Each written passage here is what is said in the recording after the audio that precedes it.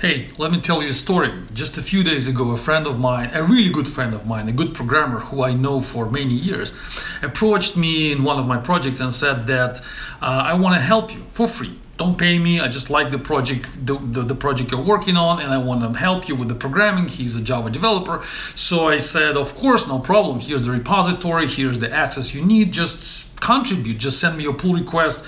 Help me with the code. And then he came back in just about one day with a few questions. How this works, how that works. Can you help me please understand how I can contribute better? And I told him that if you don't understand something, then you have to submit a ticket. You have to ask for more documentation, for better explanation in the code. You know my philosophy that I never provide help. I never teach anybody. Instead, I fix the source code. I fix the project.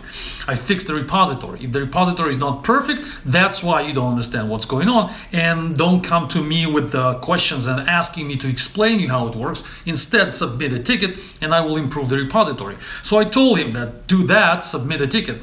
And he got a little bit offended, as you can imagine, because he's offering me free help. And I'm kind of pushing back, saying, hey, go through a normal traditional procedure and submit a ticket. So I lost him for a few days. And then I came back to him and said, hey, what about your intention to help me? And he was like, yeah, but I don't know how to do that. So, okay, I said, let me explain it to you. Let me improve the documentation. So I wrote a few pieces of text in the README file. And then he said, okay, now I get it. Let me send a pull request. So he came back with a pull request, and the pull request was not mergeable. And I told him in the ticket, in the pull request, that you need to improve this and that before I can merge it. And again, he was kind of offended, frustrated. He said, well, he didn't say that, but I'm sure he was thinking that I'm offering you free work, free help, my time for free, and you're asking me for some static analysis checks which I need to fix, and I need to write some unit test. You write the unit test. I created you the code, and now you're asking me for the unit test. That's not what I was expecting. And he disappeared again for a few days. And then I came back and started to ask him to improve, and then finally he managed to finish that work for the pull request. But that was difficult, and that was not really productive work for me. And the lessons I learned from that situation, that's why I'm recording the video, to share with you what the lessons are, is that I made a mistake as a manager, as a project manager in that case, that I didn't think about the motivational formula for that guy. I didn't configure the project the way that he wants to contribute more than I want his help. And that's the formula which is the proper one for any project manager.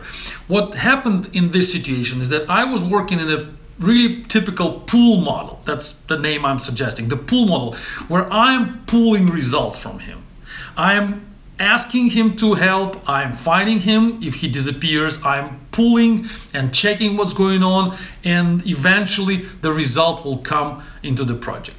This model is wrong, and it puts a lot of pressure on my shoulders as a project manager, because I have to remember what's the situation with that developer. I have to find him, I have to chase him, I have to ask him, I have to think about why not, what's wrong with him. And it's all because I made a mistake of not configuring the motivation. Well, first of all, I accepted a free help, a free work, which means that he by definition is not interested as much as I'm interested in this partnership. I need help. He may provide that help. He's not getting any money, so he will not want to work harder, to work more in order to go through any possible barriers my project may have. And I have barriers. The barrier number one is that I'm not teaching you if you're the developer. I'm not going to train you. I'm going to give you the documentation. If the documentation is not perfect, then it's a fault of a project, but I will not help you. I will expect you to write a ticket and ask for help over there. Many programmers don't want that, and that's a barrier.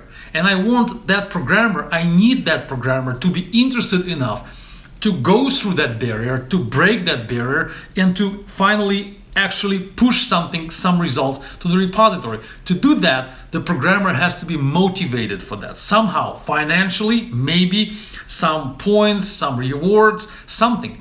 But I didn't think about that. I thought that if he's offering me help, then he will be pushing and pushing until I get the result from him. It didn't happen.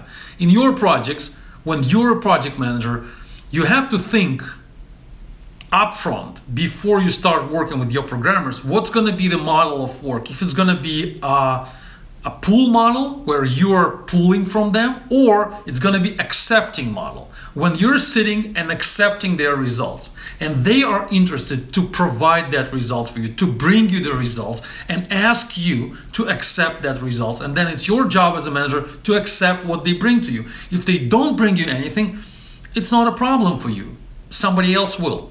So you're doing it the way that your team is bringing you something and you're only sitting and accepting. And actually, in a perfect world, if you're the perfect manager, then you should be not even accepting but rejecting. So you should be sitting and rejecting stuff that they are bringing to you, and only the best stuff, the best results will be accepted. So the first strategy is about pulling results from your employees, from your team members. It's completely wrong idea. The second level is accepting. They want to give you something, they want to produce, and they are so much motivated to do that that they are ready to go through all the possible obstacles, all the possible problems, and finally make sure that their results are accepted. And the final level, number 3, is when you're rejecting, when you're in the rejecting mode. You're just sitting and thinking, what else can I do in order to reject more of the results my team is trying to provide me, is trying to put into the repository. And the more you reject, the more difficult it is for them to provide the results, the better it is for you, because only the best results, only the best performers will actually succeed. And in that case, the project will get the highest quality. So think about your situation. Which situation is yours right now? Are you pulling, are you accepting, or are you rejecting? And of course, the final remark is that if you are paying your programmers per month, if you're paying them for their time, you cannot go from the level, from the first level, from the pull level, to the next level of accepting. Of course not, because you always have to chase them and ask them and beg them for actually working and doing something for you, because they have zero motivation to go through any possible obstacles. They don't want that. They know that you're going to pay them anyway. So you should think about transitioning from paying by the time to paying by the results. How you do that? You can watch many of my videos before. I'm trying to explain it, how it works. It's not easy, it is difficult, but you have to make that step. I hope I managed to explain the idea. Thanks for listening. Stay tuned. Bye-bye.